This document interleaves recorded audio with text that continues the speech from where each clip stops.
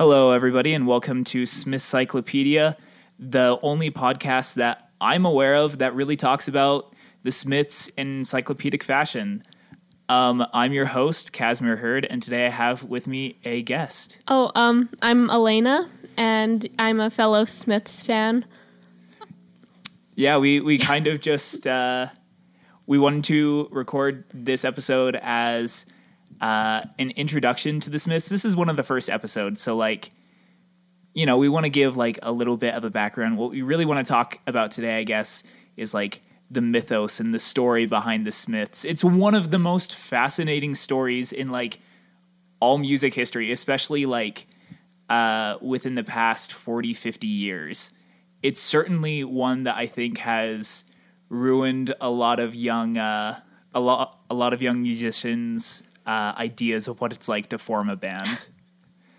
I definitely remember spending so much of my time thinking we'll find out about how Morrissey thought when I was younger, that if only some short kid in a beehive hairdo would come and save me from my wallowing in my room.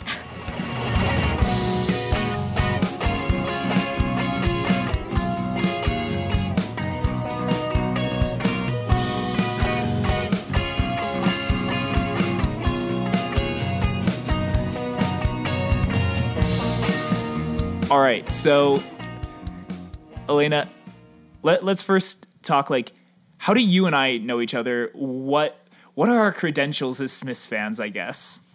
Okay, so should I go over how we met first? Yeah, sure. Okay, so we met twice basically. Once I saw him wearing a Smiths shirt. I think I was, a Meat is Murder Smiths shirt, and I complimented it because I was like, wow. I mean, you don't see that every day. So got talking a little bit, and then met for a second time at the Johnny Marr concert, the Johnny Marr and the Killers concert. We were waiting after, seeing if he would come out and maybe sign some autographs. That's actually such a fun story on my end. I can't remember if I told you everything leading up to that, but so we met once at that farmer's market, and honestly, I was feeling pretty isolated and a little miserable that day, and I was man. And then you complimented my Smith shirt. I had to take my headphones off, ask I'm sorry, what did you say? And it was oh, cool, there exists another Smiths fan here. And then later on at that Johnny Marr show, well, the Killers were headlining, but at the Johnny Marr show, yeah, I had driven up with some friends, and I was you know what? No, if there's a chance that I can meet Johnny Marr, and then I also I have this video of Brandon Flowers of the Killers on my phone, and I was if I can meet Brandon Flowers, oh, that would be sick. And so I told all my friends to go and to leave, and then coming back to see if I could meet Johnny after the show. You were there, and I was wait, hold on, we know each other. And then you I was lucky enough to hitch a ride from you. Yeah. But that's pretty much how we know each other. Let's talk about what your connection is to the Smiths. Maybe where did you find out about the Smiths? What was the song that really hooked you or whatever? All right. So yeah, I want to say about 3 years ago, my really good friend, shout out to Olivia. She might be watching this while listening. She introduced me to the Smiths. And the first song I really got into was Heaven Knows I'm Miserable Now. Yo, no way. That's my thing as well. Oh, yeah, it's the best. And yeah, kind of just my obsession snowballed from there.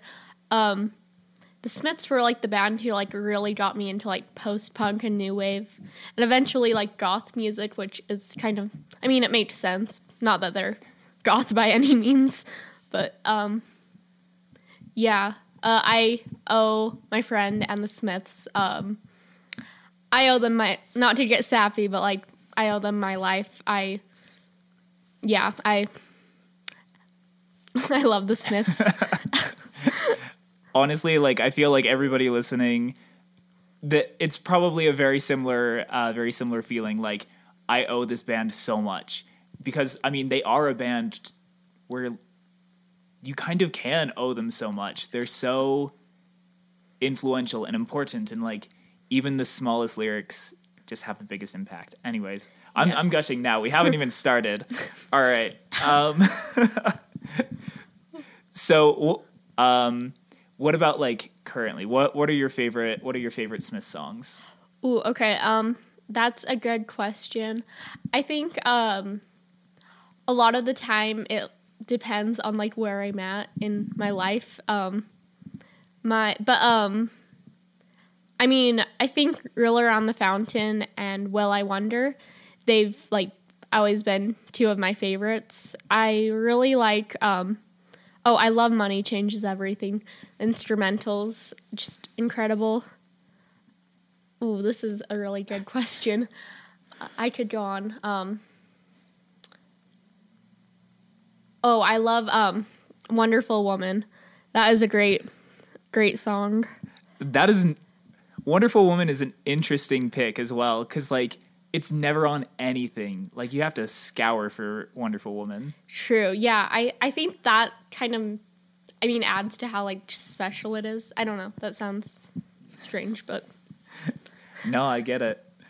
All right. Well, speaking about going and tripping dwarves or whatever, let's talk a little bit about our heroes today, the Smiths, how they formed, who they are, and what kind of legacy they left for the rest of us. All right. So we'll start with Johnny Marr because he's my favorite member. Johnny Marr was born Johnny Marr, Maher, as opposed to Marr, October 31st, 1963, which that's the same date his wife, Angie Marr, was born. So that's a fun fact. In Ardwick, Manchester. He played in several Manchester-based rock bands, including Sister Ray, Freaky Part, White Dice, and Paris Valentinos. Which I think is like actually a wildly good band name. Like the Paris Valentinos, it sounds so good. Yeah, that one really stood out to me. Just rolls off the tongue nicely too. Yeah. I remember watching this documentary in preparation for this episode, and they interviewed like one of his old band members who now works as like a banker or something. So it's like his name, and then it says like banker / ex Paris Valentinos, and I'm like, which one of those two sounds cooler? Like, it just, again, Johnny Marr, so cool. Like everybody saw that this kid was just like cool. He was heading places. Initially, like kind of a shy kid, but everybody just thought he was so cool, and so he was just like, I guess I am cool, and he started playing up to the part. Started like cooling out big style. Yeah. Where is that from? Cooling up big style. That it's one of my favorite interviews. I'll pull it up. I like to do gigs, make records, write songs, meet musicians and listen to records. And aside from that, I just like to cool out, big style. But yeah, so started bringing his guitar to school, started just playing everywhere, started playing in bands, started working in like fashionable clothes retailers. Everybody knew this guy. Which kind of brings us to our next guy. You could say he's probably the next most important Smith, seeing as he's the one singing. It's Mike Joyce, of course. No. Stephen Patrick Morrissey, born May 22nd? Second, yes. Yeah. 59? Yes, that sounds about right. In Davy Home, Manchester. Yeah. Yeah, he signed with the Nosebleeds and Slaughter and the Dogs. Interesting name. Yeah. It's kind of ironic. Yeah. Yeah. Yeah, and honestly, if we're talking about the mythos of the Smiths, I feel like we can say, and those are the only notable things that happened in his life up until then. Of course, that's not entirely true, but that's the tale that he likes to spin, is that he essentially was just this kid that was awkward, was really into the New York Dolls and the Ramones and Elvis, and just wrote furiously all the time, wanted everybody to notice him, and until the time that he was 24, felt like nobody ever really did. Kind of the opposite of Johnny. Yeah, it's interesting. I think that, we can all agree that might have been a contributing factor into the tensions, just like the clash in personalities. Definitely. Yeah. But we'll get there. Yeah. So let's talk about the fateful day that they meet. All right. They actually, a little fun fact is, when Morrissey was 19 years old and Johnny Marr was 14 years old, they briefly met through mutual friends, Billy Duff and Howard Bates, at a Patti Smith show. So I guess that was their first meeting, but they met for a second time, you could say, when Marr showed up on Morrissey's doorstep. I think just like an instant connection. I would say, yeah. I want to say it's an instant connection, but also I feel like there was a test for Johnny Marr before Morrissey was like, okay, I can trust whatever is happening here. Yeah. So Johnny, very suspicious personality. Yeah. So Johnny shows up to Morrissey's doorstep because he's been asking around hey, I loved my previous bands, but I'm really wanting to do something special. I need a singer. Mm-hmm. Do you know anybody that sings? And he's asking around. And of course, in Manchester, everybody knew this guy, but as a hermit. But they're all telling him, see this guy, Steve Morrissey. He lives at, I can't remember his address. It's not important. Yeah. But just go. He needs saving, honestly. And so Johnny does exactly that. Knocks on Mauser's door. Morrissey, obviously. In Simon Goddard's books, Songs That Saved Your Life, The Art of the Smiths from 1982 to 1987, he makes a reference to it, which hopefully I can find. Basically, he relates this whole meeting and everything to It's a Wonderful Life, and going back and what if it's the angel taking you through the story of the Smiths? And he mentions that there is actually somebody else there with Johnny. Oh, the address, by the way, for Morrissey is 384 Kings Road, Stretford. Here we go. So, Goddard, in the prologue of the book, says, in the spring of 1982, Duffy is no longer around to introduce Marr to Morrissey. So Marr asks another Within Shot guitarist and Dolls fan, Stephen Pomfret, who briefly rehearsed with Duffy and Morrissey years earlier. Pomfret, or Palmy, as Marr knows him, still remembers Morrissey's address. Marr asks if he wouldn't mind taking him there.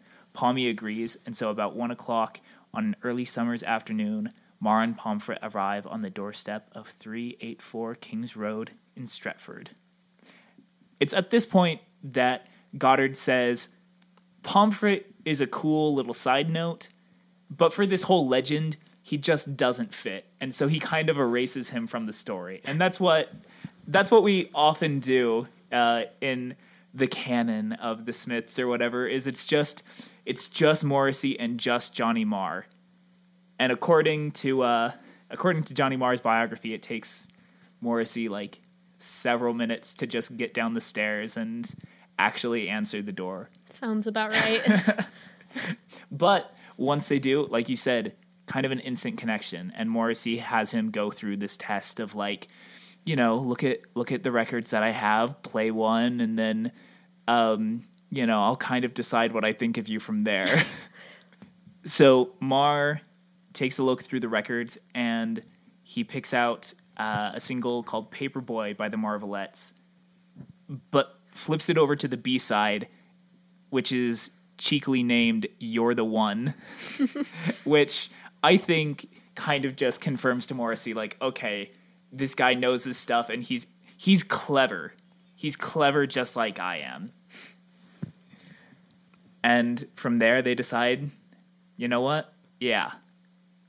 Morrissey will sing, Marr will come up with the music, and this is going to be the greatest band to have lived.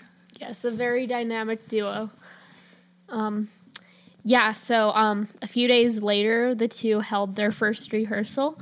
It was in Marr's attic in Bowdoin. The first song they worked on was Don't Blow Your Own Horn, and the second being The Hand That Rocks the Cradle, which Marr took inspiration from Patti Smith's Kimberly. Yeah. I think like in his autobiography, he says something like, you know, just reading the words, it just felt like Kimberly. And so that's just what he started playing. And according to like Morrissey's biography, that's exactly what Morrissey had in mind. Like for that song is something that sounded like Kimberly. Yeah, it's amazing. So like we have these two minds, like both very, very clever and very, very deliberate in their intentions, and they're just on the same wavelength right away. They've met twice before, but they just know exactly like what the other is thinking, and it's amazing that you have this kind of chemistry right off the bat. It's no wonder like this early run of Smith songs is so magical. Mm-hmm. Yeah, I kind of think of them as like a Lennon and McCartney for like really depressed like teens. Well, I mean, yeah, or pretentious, or all of the above. Yeah, there's like no me. There's no stopping a Smiths fan from hating themselves and thinking that they're the greatest person alive. Yeah, even if they're on a podcast. The lowest of all forms of entertainment. But like in this like first sitting, they come up with Don't Blow Your Own Horn, which doesn't ever get recorded. I don't even know if it ever gets performed. Yeah, I'm not quite sure on that one. I don't think so either. Yeah, but then also, like you said, Hand That Rocks the Cradle and Suffer Little Children. And oh yeah, like you watch like very early like 1983 recordings of them playing live, and those are the songs that like the audience is shouting for. These like super depressing songs about children dying. Yeah, about real life murders. Yeah, Morrissey was really bold for that one, to say the least. Let's actually talk a little bit about that. Yeah, I find it fascinating. Yeah, Morrissey as a lyricist, incredibly depressing subjects that oftentimes like he makes a little bit humorous or like very witty or just like incredibly poetic. And it's not necessarily something you would think of when you put it next to Johnny Marr's very like melodic, jangly, upbeat, happy guitar. Yeah, and yeah, Suffer Little Children. I always want to say Suffer the Children because I get it mixed up with Tears for Fears, the song titles. Yeah. Yeah, yeah, that's like a perfect example because he wrote this song based off of the Moors murders, and a common theme of this of their debut album, self-titled, is very controversial at the time. Which especially this song, because he did use allegedly in Minecraft. If I did my research correctly, he did use the names of the victims. So yeah, it's a very, very heavy song to listen to. Yeah. And I mean, controversy kind of just, it is a part of the Smiths' legacy and lore. Oh, it's Morrissey's middle name. Yeah. So, supposing he has any name other than his last name. But like, whether it's Suffer Little Children or Reel Around the Fountain or Hand That Rocks the Cradle, all like very, very early Smith songs, they're wrapped in controversy because people just aren't used, especially at this time, to hearing songs about like these terrible things. And Morrissey's not like trying to glorify them or anything. He's talking about things that actually really affected him in his childhood, because like Suffer Little Children is about what's called the Moors murders that happened very close to home. Yeah, like miles away. They knew people that that were affected by these murders. This wasn't just like sensationalism. This was him writing about his actual childhood. Yeah, I think people just, I think they can take their own meanings from the songs, and that can be a good and bad thing, depending on how you look at it. But yeah, there's that. And then, like, of course, I think from this, Morrissey kind of gets a taste for being in the media, whether it's good or bad. Mm-hmm. And you can see that, like, throughout the Smiths' career, that he's constantly, like, trying to get the media's attention, constantly trying to say, like, look at us. Why is nobody paying attention to us when we're talking about things that are so important? And and it kind of backfires sometimes. Should we keep going, or yeah, I mean, have anything else? You know what, we've just talked like letting it flow. Yeah, we've talked enough about Morrissey and Johnny Marr. Let's introduce the other two. Okay, yeah. Love to talk about Andy. So yeah, I couldn't find too much information. Just I didn't have most time to like research, but just going off from like what I already know. Andy Rourke, he was born Andrew Michael Rourke in 1964, Manchester. Andy and Marr, they met at age 11 in primary school, and according to Smith's Wiki, he actually dropped out at the age of 15. So yeah, I totally forgot about that, but also, you know, that makes sense. And I think we kind of see a little bit of that pattern continue with our friend Andy, who, by the way, yeah, Andy Rourke is super special to me. So the very first instrument that like I picked up that I actually liked playing, you know, because like everybody plays the recorder in third grade or whatever, but like the first one that I picked up and really liked playing was the electric bass. And initially it was just because like one of my favorite YouTubers, he played the bass, and I was like, oh, that's cool. And then I started listening to like a lot more like bass heavy music, a lot more like music that had these really good electric bass parts, like whether it's like Joy Division or New Order with Peter Hook, or like Mick Karn in Japan. But really, I would say the person that has made the most influence with me on bass is Andy Rourke. Like, you listen to any of his isolated bass lines. Out of this world. Incredible. Yeah, he makes me want to play the bass too, and I like don't have any like musical talent at all. Which, I mean, gotta start somewhere. Yeah. But yeah. Yeah. And Andy Rourke, he like you said, he'd played or he met Johnny at 11. They kind of became friends pretty instantly. And then he's just like not a footnote, but like a member of pretty much all of his bands up until the Smiths. Oh yeah. Of course, like our previous Withenshaw guitarist footnote, we kind of remove the Smiths' first guitarist, Dale Hibbert, from our collective memory because he played for one show and he was never really like the right fit for the band. It was always going to be Andy Rourke. Yeah, no other way. Yeah.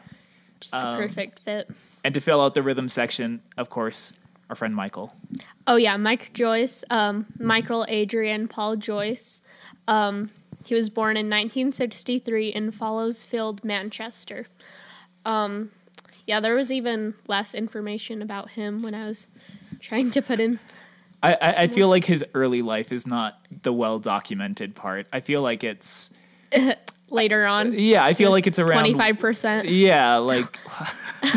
it's around some certain court cases that he really starts to be a major player. But while he is in the Smiths, he is like an integral member of the band. Like, from my point of view, Andy Rourke and Mike Joyce are just as much Smiths as Morrissey and Marr. And they didn't write the songs, but they helped so much in the aesthetic of the songs and how good they sound. Like, they are one of the most solid rhythm sections that can be found. Yes, I agree. And as long as we're like going for an encyclopedic, like kind of fun fact sort of podcast, there is one very notable thing about Mike Joyce joining the Smiths. So, for backstory, Morrissey, kind of right from the start, wanted to establish the Smiths as a sort of anti-band. Like, they weren't going to be the huge, like, rock and roll, like, drug, sex, and money type of band. They were going to be simple.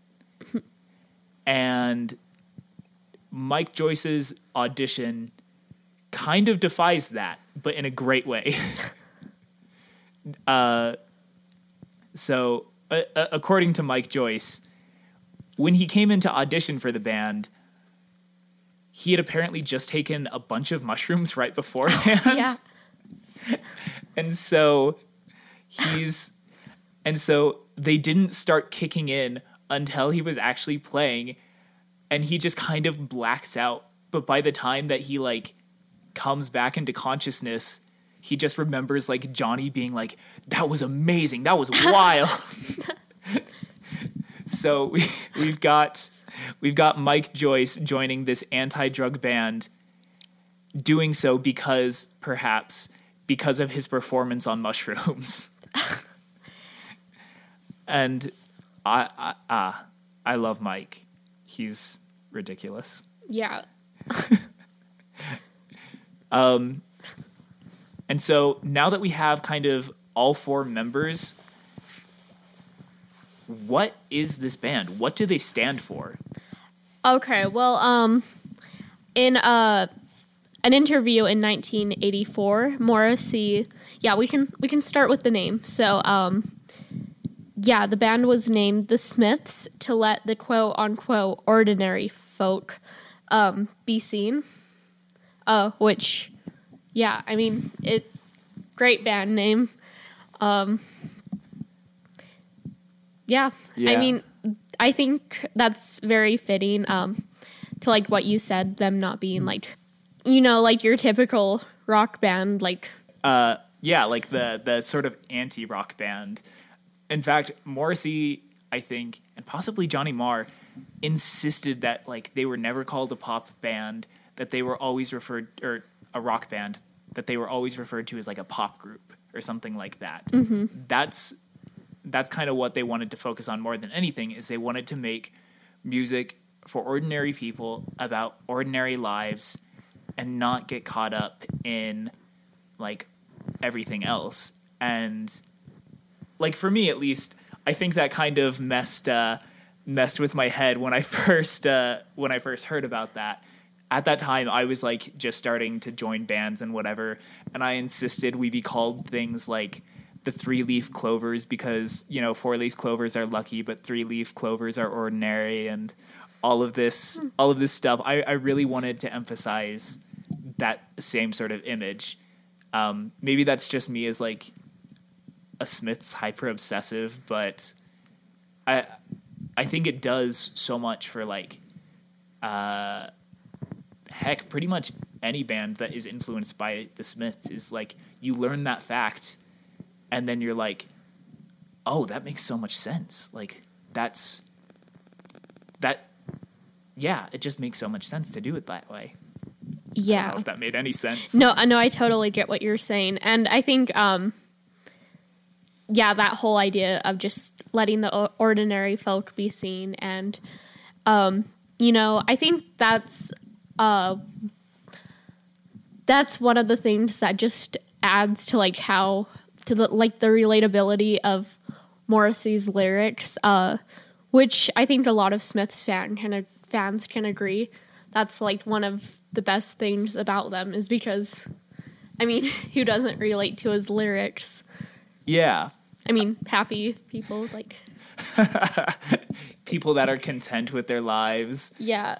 No, I mean, we know now that like during the Smiths, Morrissey said that he was very, very depressed, but while actually in the band, he pushed against that whole idea of like, oh, you know, the Smiths are so depressing and they only sing about like super sad subjects. To him, it was all just a part of life, and he wanted to showcase that living, whether it was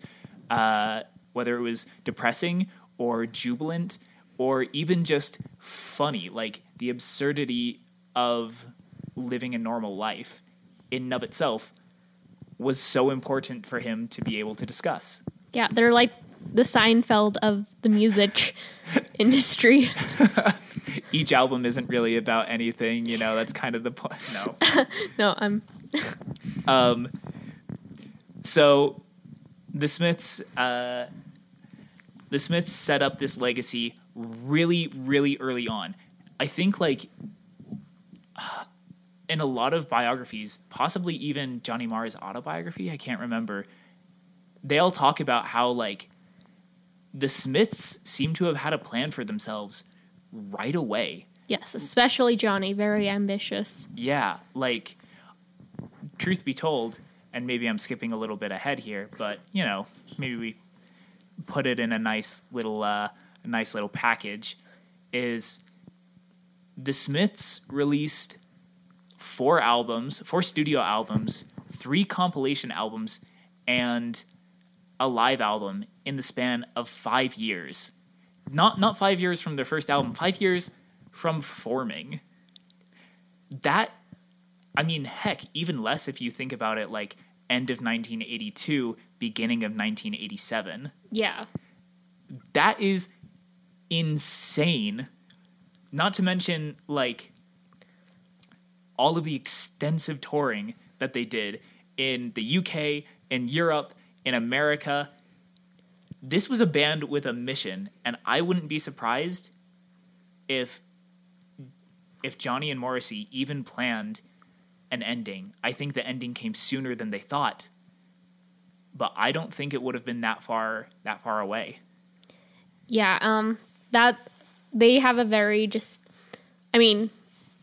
like a spotless discography. My friend the other day was like, yeah, the Smiths are so mid, they only have 4 good albums. No, that made me laugh for like a solid 2 minutes. I wish I thought of that. It made me laugh so hard. But yeah, that's I mean, like, speaking of their, like, just them being together for 5 years, I think that's something that adds to their legacy, because a lot of my favorite, like, 80s bands, you know, they keep on making music, and I mean, good for them. Like, you know, you love what you do, but, like, I mean, to put it bluntly, you know the bands I'm thinking of, the bands from the 80s, and they keep on making music, and it's not the same, you know? But with the Smiths, you have, like, just those solid 4 studio albums, and you don't, yeah, I mean, I can't say anything. I'm kind of going on a... No. Like, all right, so I have this guy that I work with, and he's, like, a 50-some-year-old British man, and his favorite band is Depeche Mode. And so we talk I'm seeing them. Oh, yeah? Yeah, in March. That's going to be a very interesting show. Yeah, I'm very excited. But anyways. But he loves Depeche Mode, like, to death. And we talk about music a lot. And he, like, in one of those times, he basically said, I don't think the past, like, few Depeche Mode albums are all that good. I've listened to Martin Gore's solo stuff, to Dave Gahan's solo stuff, and, like, it's not all there. And it's like, you know, it is really sad that, like, a lot of these very, very, like, Depeche Mode is an amazing band. Oh, incredible. And I'm not saying, like, I could do better than, like, what they're currently putting out. Oh, yeah, I'm not saying that at all. Like, just to preface this, that is not, definitely not. Just, yeah.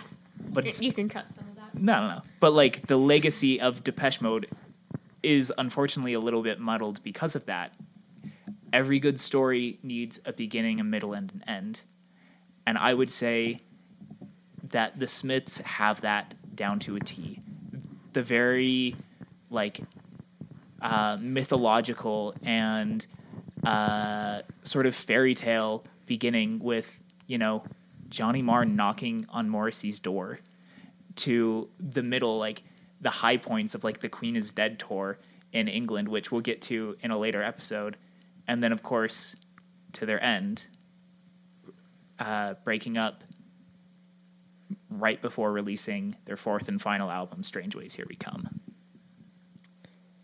Yeah, and I mean, to all those, no, I'm not gonna go there. I don't want to upset the Cure heads. At least admit that Simon Gallup is a good bassist. Oh, he's the best. No, I love the Cure, but just what you were saying about Depeche Mode, I think that also applies to the Cure. So if you want to say the Cure's better than the Smith, no, that is a completely. I love them both. I won't go there. I'm just joking. But I say this with, like, pictures of Robert Smith all over my wall and, like, Cure records. But no, I love them both. Yeah, and I mean, we'll have an episode or something where we talk about, like, the Smiths' rivals or whatever, because they took a lot of shots. Oh yeah. Yeah. Oh man, all of this stuff where I'm like, oh, you know, we could talk about this, and this, but I have to save it for another episode, because we've got to talk a little bit about the end of their story, and then we'll wrap up. Let me get my notes. All right. So yeah, as we know, the Smiths broke up in 1987 due to internal tensions. And yeah, Johnny got pissed at Morrissey. Yeah, we'll just put it that way.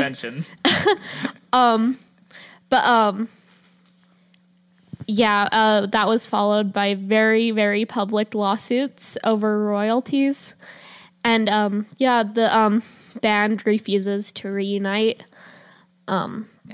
Their 4th studio album, their 4th and last, Strange Ways Here We Come. It was released in early 1987, followed by the release of several compilation albums. several compilation albums. Yeah, there. I mean, you've got like the classic three, you know, Hatful of Hollow, World Won't Listen, Louder Than Bombs. Yeah. But then it seems like every 2 years there's a new Smiths compilation album, like whether it's like Best One, Best Two, The Sound of the Smiths, Complete, or you know, just all of these like Smiths compilations, and they're just going over the same material over and over again. Yeah. Here, I'm gonna pull up something. Okay, so I think this is very interesting. Okay, so I was at the grocery store with my mom, and basically her friend, I was wearing my Johnny effing Marr shirt, and her friend came up to us, and so basically the story is, so her husband, my mom's friend's husband's coworker. All right. Yeah. He's a musician, and at the Salt Lake City Killers Johnny show, he met up with Johnny backstage. And here, let me pull it up. Because I put this in my notes because I don't want to. You have a, like, what is that? I can't think of the word, but like a telephone game interview of Johnny Marr. Yeah, basically. All right. According to him, the musician, the reason the Smiths broke up, according to Johnny, according to the coworker, that Morrissey started to develop romantic feelings for him. And that's the reason why they broke up. So this is what I heard. You know, I'm not saying it's... Take it with a grain of salt, exactly, but Morrissey is real, you know? One-sided Morrissey. Yeah, and honestly, I feel like that is an important legacy as well, is those, like, that relationship. And I feel like it probably wasn't just towards the end. I mean, like, you listen to These Things Take Time, and who else could that be talking about, you know? Yeah, without a doubt. I mean, I won't go into it too much, even though, like, I just brought it up. I couldn't resist. But yeah, there's that. We'll have an episode on it. We'll have an episode on whether or not Morrissey and Marr or anything. Which, of course, like, obviously not because Angie, but also there's so much room to talk about, like, their relationship. Mm-hmm. For sure, there's a lot that can be said. But I think simply put, the Smiths had a legacy and a story that is unrivaled by any other band. The nature of it is amazing, with themes of salvation and love and betrayal. It's so interesting.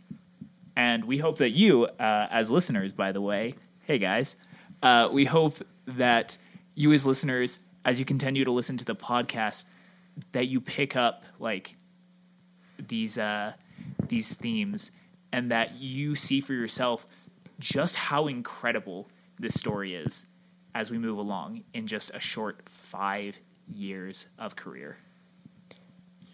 Yes, that there's a lot that can be said. I kind of went on a few rambles, but Hey, I mean, this whole show is based around, like, this idea that I have so much, like, tangential and ridiculous knowledge of the Smiths that I started a podcast because I figured I might as well do something because I talk about it so much. Tangents are what this podcast is all about. And I imagine it's probably what, like, a lot of people would be listening for, is, like, you know, you could look at Wikipedia and find, like, the story of the Smiths. But what makes it interesting is all the little tidbits along the way, you know? Yeah, for sure. And it's my friends. It's nice to talk to a fellow Smiths fan because I'm sure a lot of my friends who aren't Smiths listeners can get rather annoyed with my constant. You kind of just see like their eyes glaze over and yeah, yeah. All right, well, let's talk a little bit about what we've been listening to.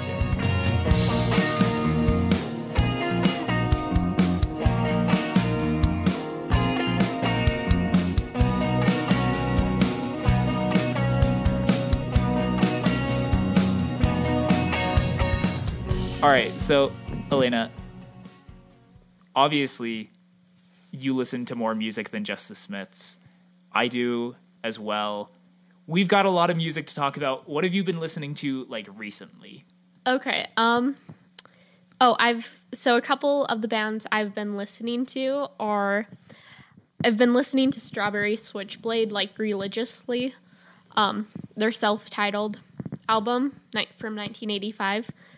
They only have that and then a demo and a platinum collection. But anyways, yes, I've been really enjoying their music. Also, Nick Cave and the Bad Seeds. You can never go wrong with them. Nick Cave is a genius. And do you have like a couple songs for both of those groups? Yeah. Do you want me to like message them to you or should I?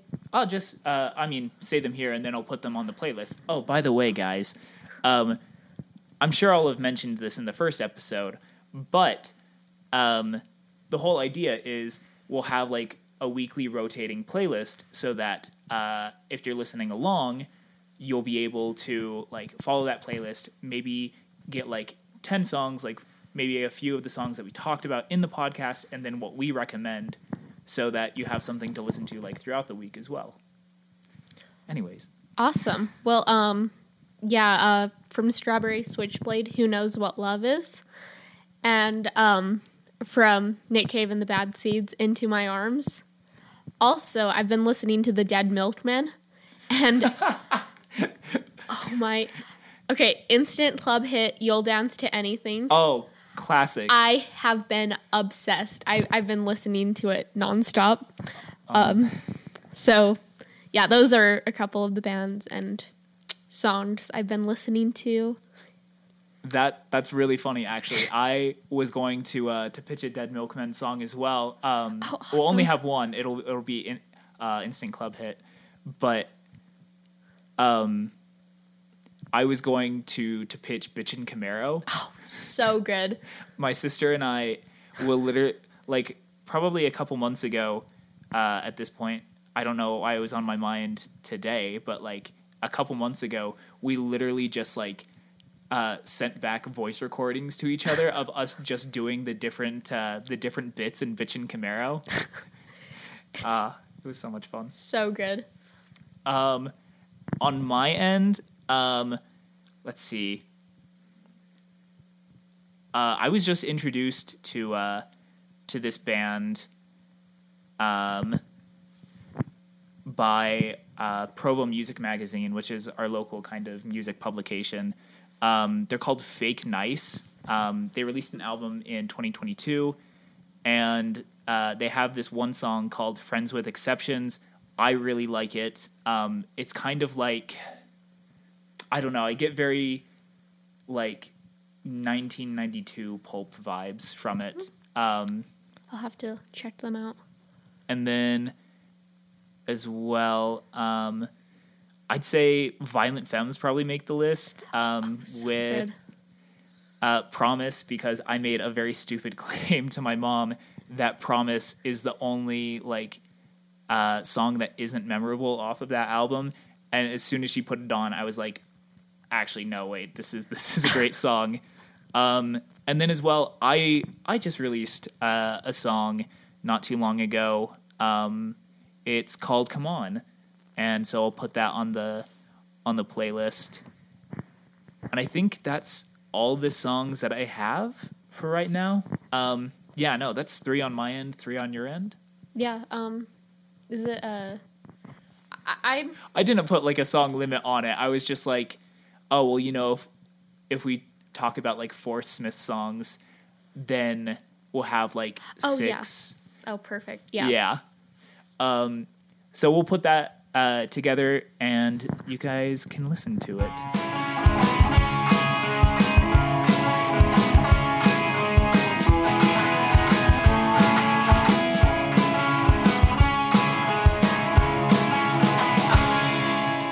So technically, this next segment would be like mail or whatever, you know, if people want to write into us about like, you know, maybe something relevant to the discussion or like an experience they had with the Smiths recently, or like, I don't know, this is almost like old missionary-esque stuff, but like how you converted your friends to the Smiths, like we eat that stuff up. And so we don't have any yet because, well, I mean, the podcast is just starting off, but please send it our way. You can reach us at the show at smithcyclopedia@gmail.com or through Instagram or TikTok at smithcyclopedia, or leave a review on whatever podcasting platform you're currently listening on, and we will read it out on the show, you know, if you're very pleasant, of course, if you're very kind. But we want to hear from you, so send it our way. But with that, that's what we have for the Smiths this week. We hope that you continue listening, that you listen to the Smiths, most importantly. Oh, yeah. They are the band that can change your life. For better, for worse. For both simultaneously. This is Smith's Cyclopedia signing off. Bye. Bye.